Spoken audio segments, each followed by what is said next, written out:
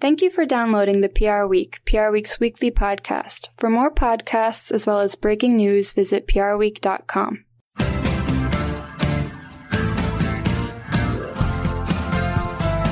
Hello and welcome to the PR Week, PR Week's regular weekly roundup of everything that matters in the worlds of PR and communications. My name's Steve Barrett. I'm the editorial director of PR Week, and to guide you gently through another show, we have a terrific guest for you this week. It's James Wright, who's the global chairman of Havas PR Global Collective and global CEO of Red Havas Group, and possibly the longest job title we've ever had on the show. James, welcome. How are you doing? I'm all right, thank you. You sound very excited today. I'm looking forward to chatting with you. Well, always excited to do the PR Week, James, and especially when I can talk to a fellow Brit. So, we'll get into that and talk about some good times at Havas by the sound of it. So, looking forward to that. And in the cricket. The cricket is unbelievable, yes, although I'm not sure how much our listeners are interested in that. But yeah, you're absolutely right. I've been really enjoying that. It's nice to have some sport to take my mind off my football team's travails. And we got Frank Washcook here, who's our executive editor. How are you doing, Frank? Are you a cricket fan? I'm not much of a cricket guy, sorry. No, I can't see cricket taking off in the States. A game where you can play for 5 days and it ends in a draw. I do appreciate the fact that they have tea intervals, though. Very, very much so, yeah. Nice cucumber sandwich, cup of tea between innings, yeah, for sure. So we'll speak to James and we'll talk about the big news stories of the week. Big change at Ketchum. Neeraj Chowdhury, North America president, is leaving. We'll chat about that. A bit of a purpose conundrum. Ben & Jerry's is suing its holding company, Unilever. What's going on there? We'll talk about PR Week's exciting new Changemakers initiative, which we're doing with Google, all about agency diversity. And on the diversity front, Berlin Rosen has acquired a DEI shop. And the LGBTQ task force has issued an RFP. And we'll finish talking about travel chaos and communicating around that. I think most people will have experienced some travel woes over the past few weeks and more ahead in the summer. So we'll talk about that. But James, let's start with you. First of all, I know we always do this, but just explain, I mentioned the job titles, explain the structure. You've got Havas PR Global Collective and then Red Havas Group, which is part of that. It's fair to say Havas is probably not, it's a truly global holding company. So maybe it's not as well known in the US as some of the others, but just talk us about the structure and what those pieces do and what they mean. Sure. Well, I'll start from the top, Steve. So Havas is a French holding company. We're actually owned by another holding company called Vivendi, which owns a lot of very successful and very well-known entertainment brands like Studio Canal, that looks after many, many different movies, including the Paddington franchise. It's releasing The Railway Children this summer. Universal Music Group is the largest music company in the world, has about 45% of the world's recording artists. We're in gaming through Gameloft, etc. Canal Plus through the TV side too, as well in a lot of the French-speaking parts of the world. And then you have Havas, and Havas obviously has different parts. And I look after the PR assets that we have from a chairman perspective. And day-to-day, though, I sit in Red Havas, which is, if you like, in inverted commas, our sort of global generalist sort of PR business that works in sort of PR, social, and brand experience. And that business is fairly new. Red Havas was created in 2019 when we brought some of our Havas PR named assets and the Red Agency business that I originally joined Havas to grow and develop in Asia Pacific, when we brought those two together to become Red Havas. And the last sort of 3 years, I guess, since I've been in the global role, and in fact, it's a little bit longer than that because we were working to create Red Havas probably for a good sort of 9 or 10 months before we actually launched it. We're in now sort of 14 markets, 22 offices, and it's been an incredible sort of journey. I do feel we hide our light under a bushel sometimes. Sometimes that's actually not a bad thing in the global world of PR, but it's been lots of challenges, as we all know, from the pandemic and different industries being hit harder than others, and other industries, frankly, also have had tremendous success in the last 2 or 3 years, at least from a commercial perspective. And here we are today, pretty happy where we're sat Yeah, and we'll get into some of that good news. You're about 40 agencies, 1,300 people. We know some of the individual agency names. We know Republica and Havas Formula in the US, but how do they fit into the overall structure? Are they sort of part of one of your groups, or are they half part of it? What's the deal there? And what are the other individual agency brands that people might know? Sure. Well, we're kind of, I guess, broken down into, I would say, kind of 4 segments. So first, you've kind of got the global agency that is Red Havas. We then have another global network called AMO, and this is all part of Havas PR Global Collective. The AMO network is, expertise across public affairs and financial PR, and that's names, for example, like Abernathy McGregor, which is run by one of a guy called Tom Johnson in the US, Maitland in the UK, Porter in Hong Kong and China. So they operate in that sector. And then we have kind of a couple of niche areas as well. So one is in healthcare, where we have a number of very strong domestic agency brands like Havas So, Havas Just, Havas Life Medicom as well exist in Europe. And then in the sort of 4th bucket, we have some other agencies that are, again, very, very strong in their own domestic market, but are more in the consumer or non-health side of the business, which is the likes of Havas Formula here in the US, which under Michael Olguin has done an incredible job of developing themselves before they were Havas, and then when they joined Havas as part of an acquisition.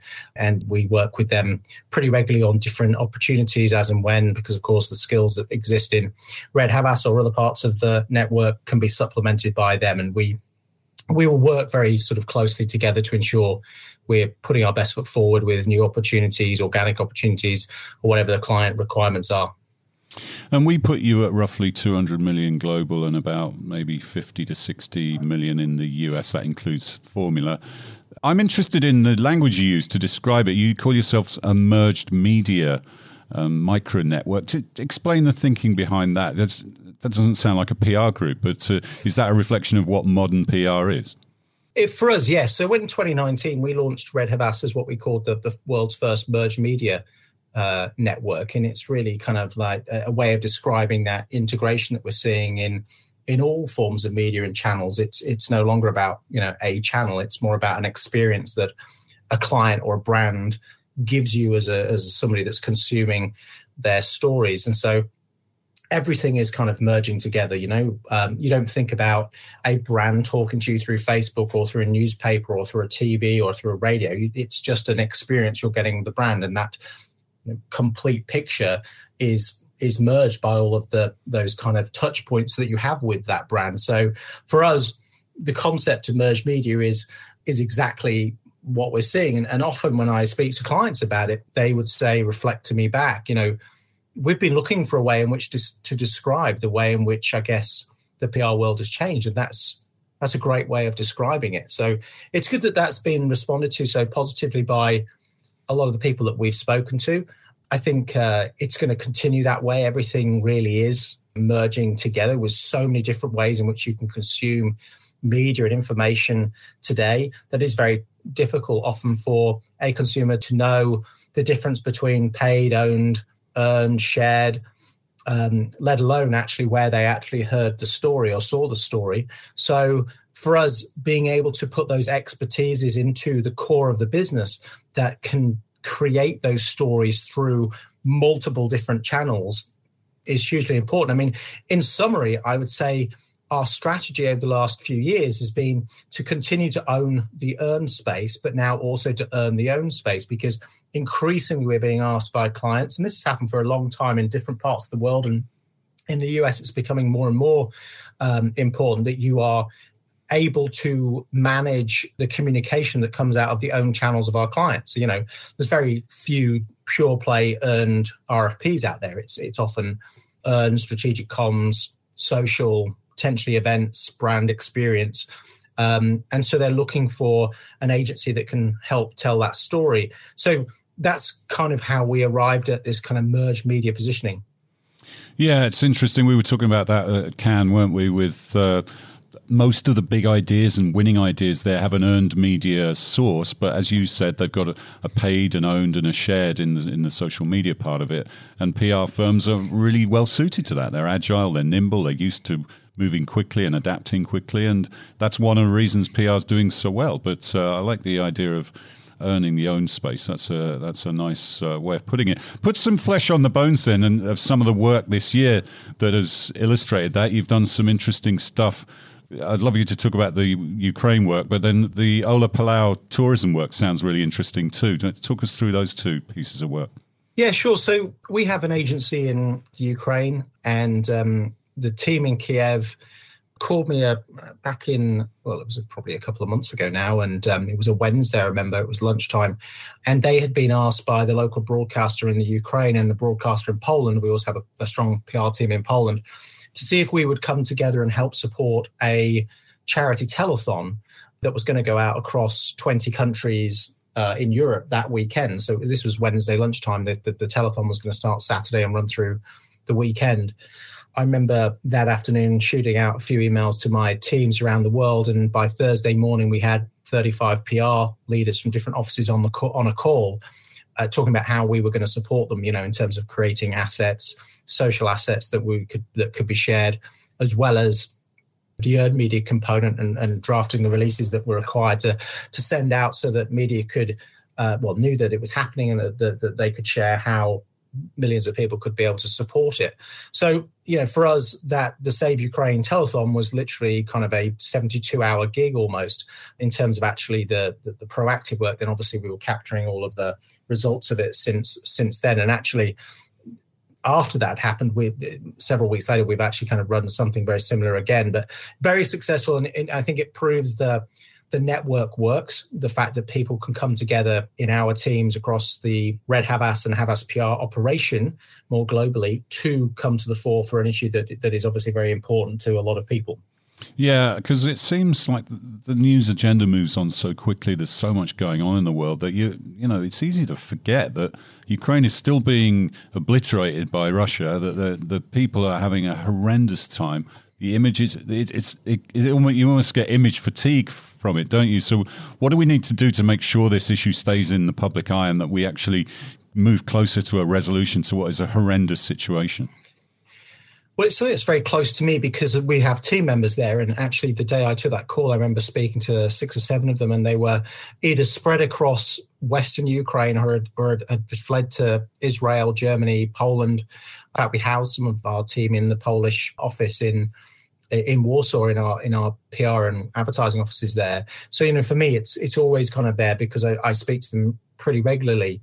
But we've got to keep the news out there and keep updating people what's happening. Of course, there's so much craziness in politics and in healthcare issues that's happening. Of course, shootings that are happening that are dominating the news, that all equally important. Don't get me wrong, But there is a country that is in dire straits right now because they've been invaded, and we've got to keep, I guess, like any issue, you've got to find new ways of telling that story. And we have a lot of clients who have work in the cause space, and throughout the COVID-19 crisis, trying to keep their own cause and diseases that they're championing, bringing those issues to the fore. So you've got to be creative and strategic, of course, but creative to be able to know and understand ways in which you can tell those stories. And I think that's why PR has really come to the fore in the last couple of years, where businesses, organizations, even governments are looking for more creative ways to be able to tell their stories. And I think PR teams around the world are really uniquely placed to be able to do that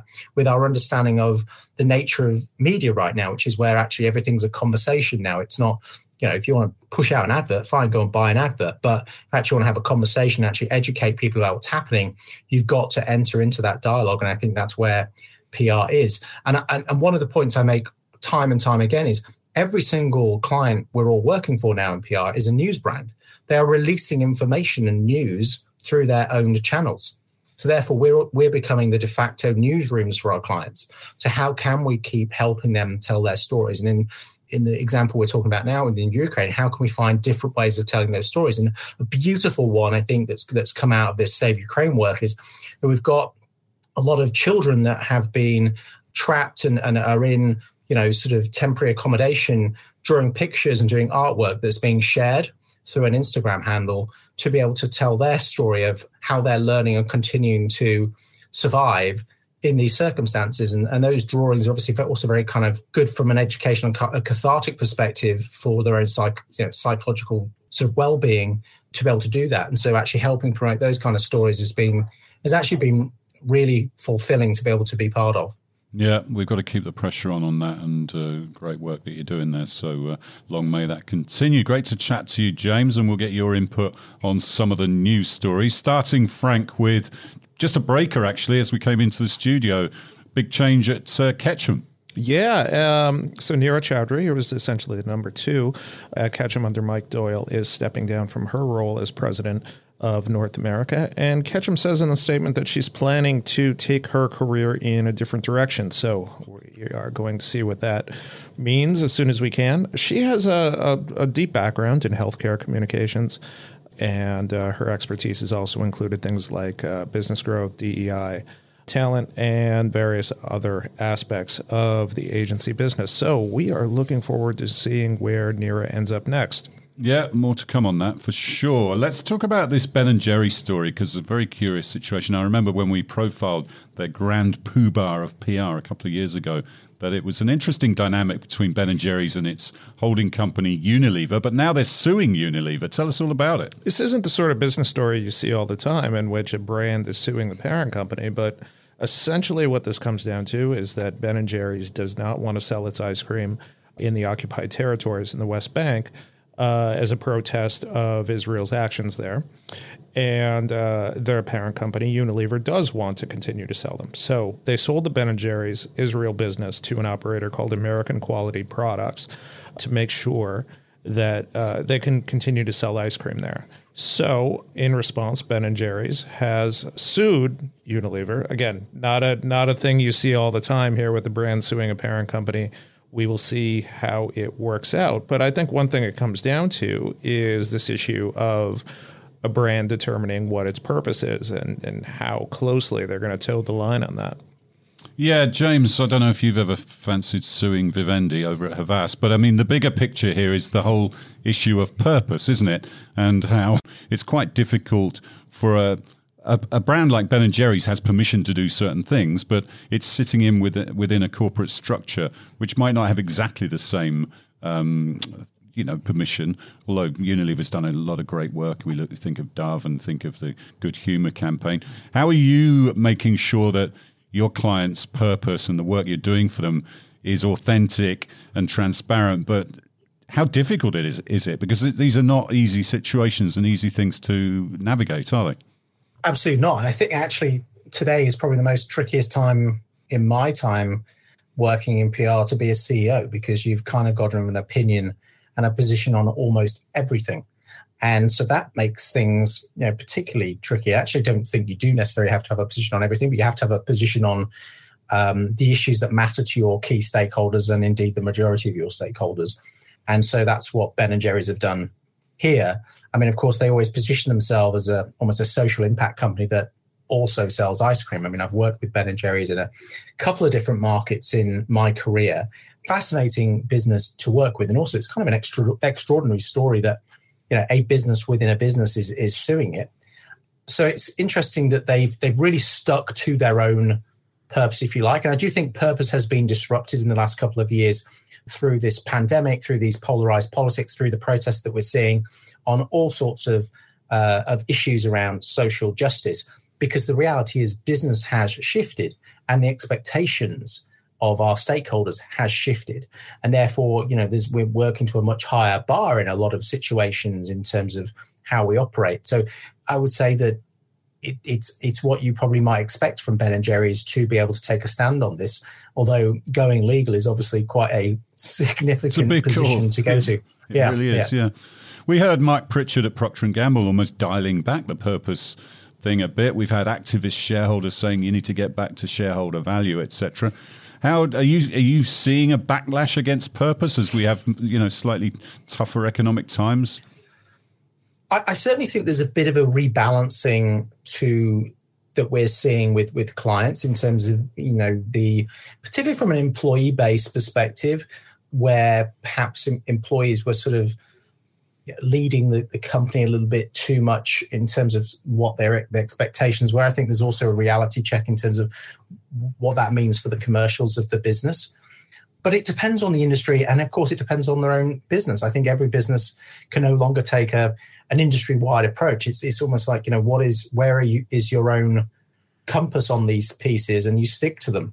What is your values, and they can't just be words on a page. They have to stand for something more. I mean, we've written a couple of white papers on this called we called it From Pledges to Progress, having a bit of a brain die there. But anyway, it's all about progress, basically. How are we going to make progress against the backdrop of businesses that are simply pitching words out there? So that's where I think we've got to see action. And like I say, I think you've got to find your own values. You've got to find your own way through it. But it's a tricky one. Yeah, and look, good business, purposeful business, can also be profitable. And Unilever was certainly saying 2 or 3 years ago that its most profitable brands were its most purposeful. So that's the argument that's really going to sway shareholders and stakeholders, isn't it? But we'll no doubt come back to that topic. It is one of the biggest issues of our time. Frank, we launched PR Week and Changemakers in partnership with Google, and it's an agency diversity initiative. Tell us all about it. I'm really looking forward to see what the results of this program are, and I think a lot of CCOs and people who run communications departments are as well. And this is it's a program, like you said, combination of PR Week and Google, working to identify the agencies that really walk the talk when it comes to diversity, equity, and inclusion. And the two organizations are going to be identifying those that have equitable hiring practices, staff development opportunities, effective mentoring and cultures, and an environment that allows employees to be their authentic selves in the workplace. So how are we going to do that? There's going to be a Changemakers Advisory Council of client-side PR leaders that will be set up to assess what agencies can demonstrate proper representation in their leaderships and ranks in terms of ethnicity, gender, sexuality, disability, and age. Now, if you talk to CCOs or brand leaders or people with equivalent titles, they will tell you just how important it is for them to get diverse agency teams working on their businesses. And I don't think any of them would say that most agencies are where they should be on this. So really interested to see the agencies that have really lived up to the mark on this. Yeah, for sure. And if you're interested in registering your interest as an agency, please look at the news story on prweek.com. There's a link there for you to register and ask, and there's a small questionnaire. If you're a client-side person, you want to be on the Changemakers Council, there's a link there as well, so please let us know on that. And we will have podcasts with the winning agencies. We'll have Q&As. We'll have a session at PR Decoded in October, and it's going to be a great initiative.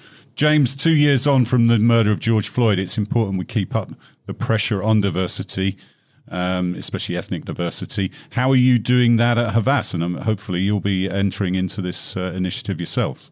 Yeah, well, I was actually just learning about it the last couple of days as you've announced it. I think it's a great, really positive move.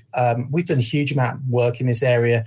It's, of course, still work in progress. And I think, we still have a lot of to do in terms of recruiting more diverse candidates into the business, although it's still a very challenging market in terms of finding talent anyway. But, we became the first agency holding group to release our statistics around the diversity of our workforce by job level and by location a couple of years ago. And that was a very big move in terms of being really transparent about it. This is also, I guess, though, the reason we did it was that's what we would advise our clients. You need to be transparent about where you are so you can actually start to address some of those issues. We also, last year, for the first time, hired a director of DE&I and a head of social impact as well. We launched a whole range of different initiatives to educate and train team members around the importance of diversity and diversity action, understanding the difference between being an active ally and an ally, just opening our minds to things, and we've still got a long, long way to go at our end as well, but, it's progress. But as you say, we've got to keep on it so that we, keep it front of mind and we keep moving forward and we keep progressing. Yeah, for sure. And the clients really are insisting on it now, and hence Google wanting to partner with us on this. So going to be a great initiative. Looking forward to working on that. Frank, staying with diversity, Berlin Rosen has acquired a DEI shop. Tell us the details on that. Really interesting deal here. Berlin Rosen has acquired the consulting firm Onward. Onward's founder, Thaler Germain, is going to be Berlin Rosen's first managing director for transformation and culture as a part of the deal. She's reporting up to Principal Andy McDonald. This is another case of two firms that have worked together over the past few months, and it evolves into an acquisition, which we've seen in a few cases. Should also mention this is following a major investment in Berlin Rosen by O2 Investment Partners earlier this year.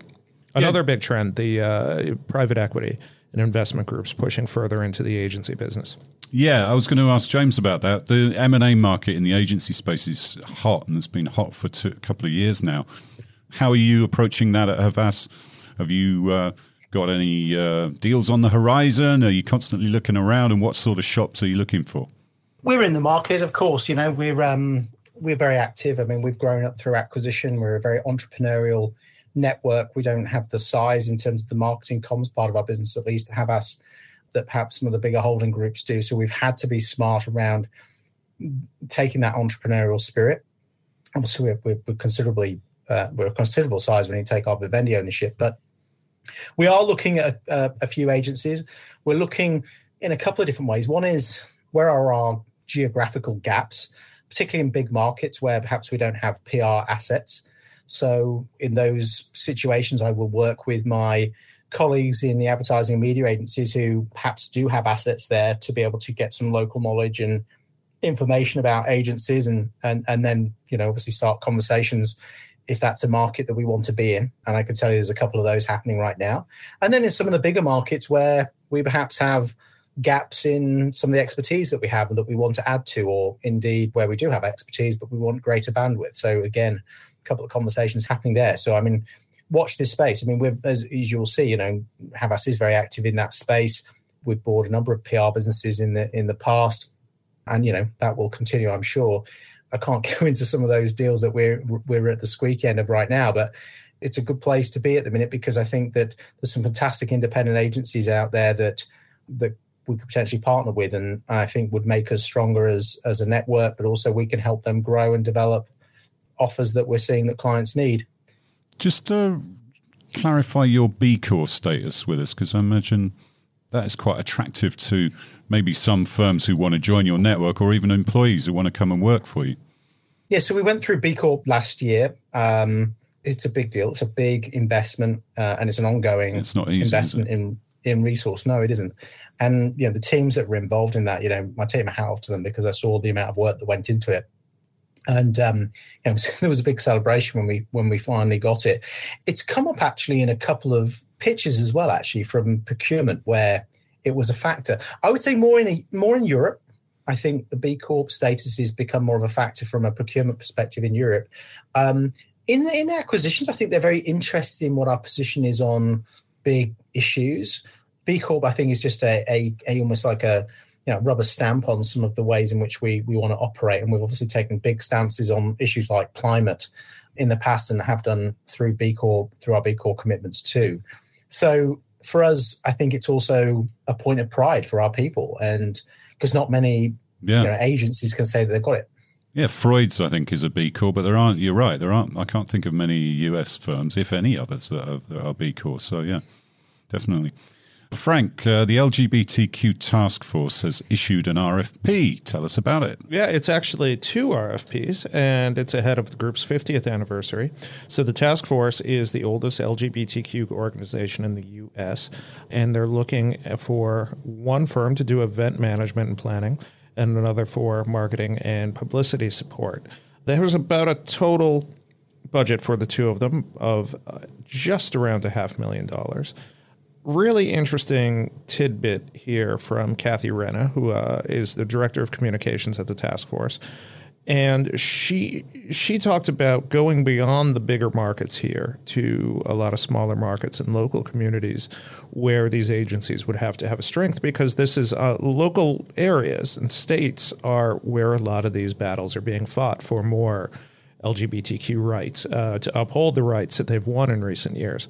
So that's an interesting aspect of these 2 RFPs that are out right now. Yeah, especially when rights are being deferred to the states. That's a really good point there. Are you seeing lots of new business opportunities out there, James, despite the slightly tougher economic climate? I suppose one of the beauties of PR is You need great counsel in good times and especially bad. So more of an exciting time to work in PR and strategic comms. We've seen that throughout the pandemic, where so many businesses have had to transform and change the way in which they operate, and also, I guess, breed confidence in their people that the business can continue, and with their shareholders as well, that the wheels can keep on turning.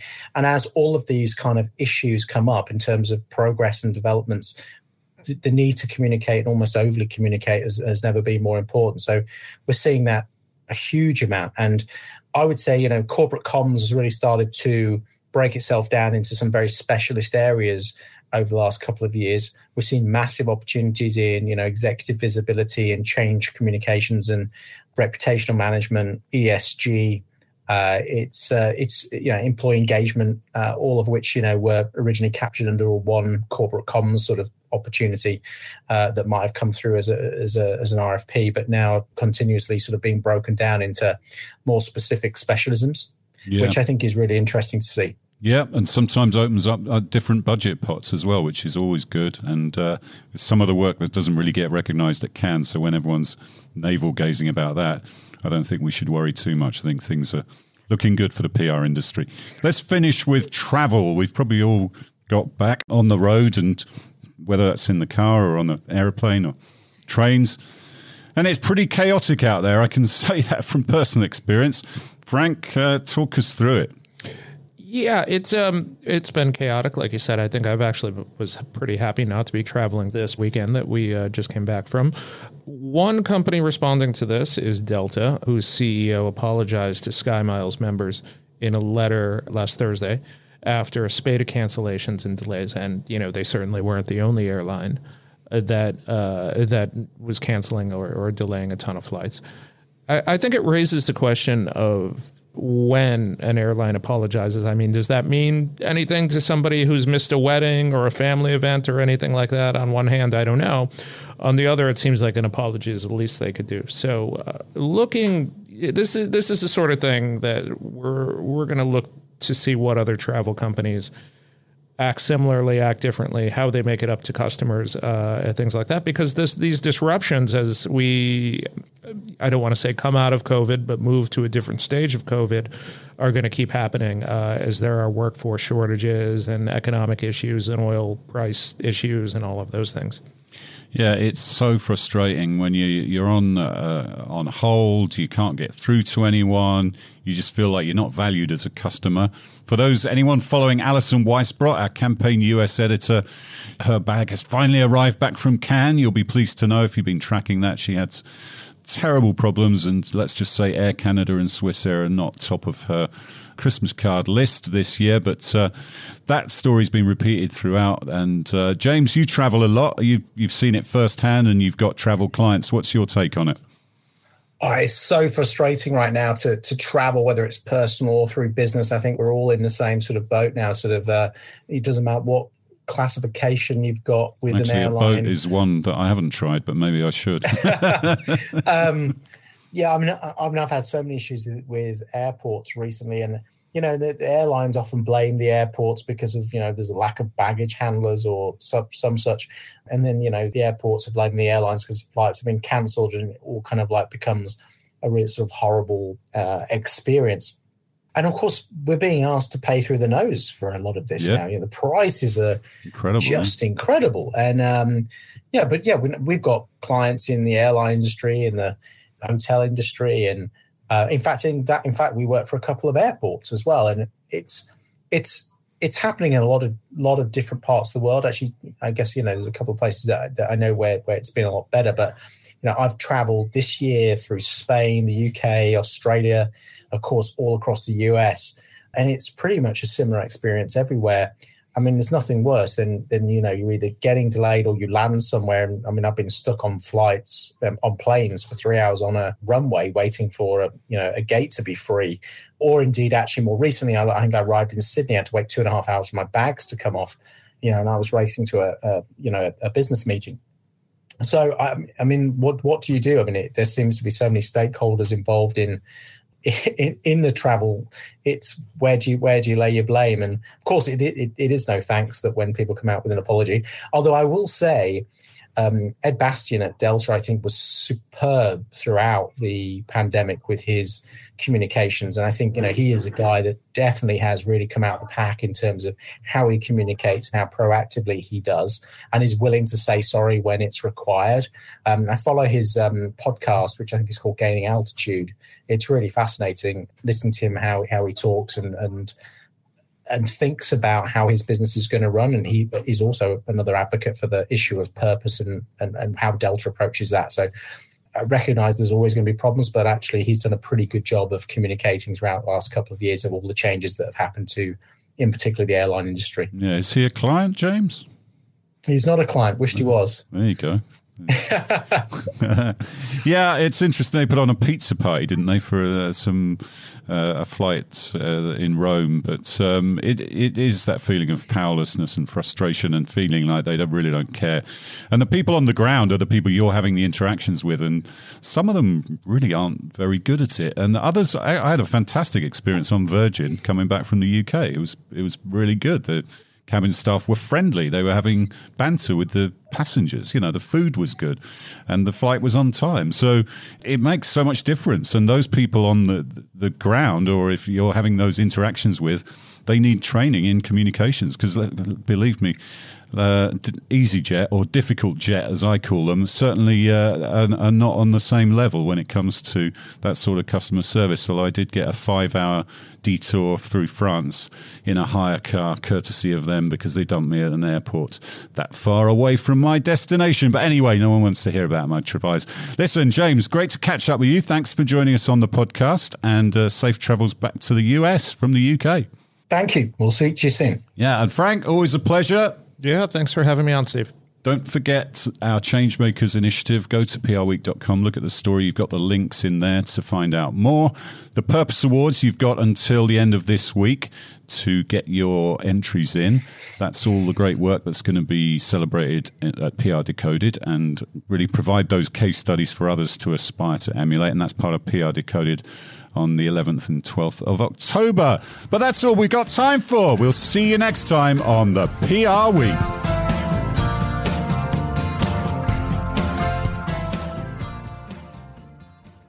Thank you for listening to this week's episode of the PR Week. To find more episodes, visit prweek.com.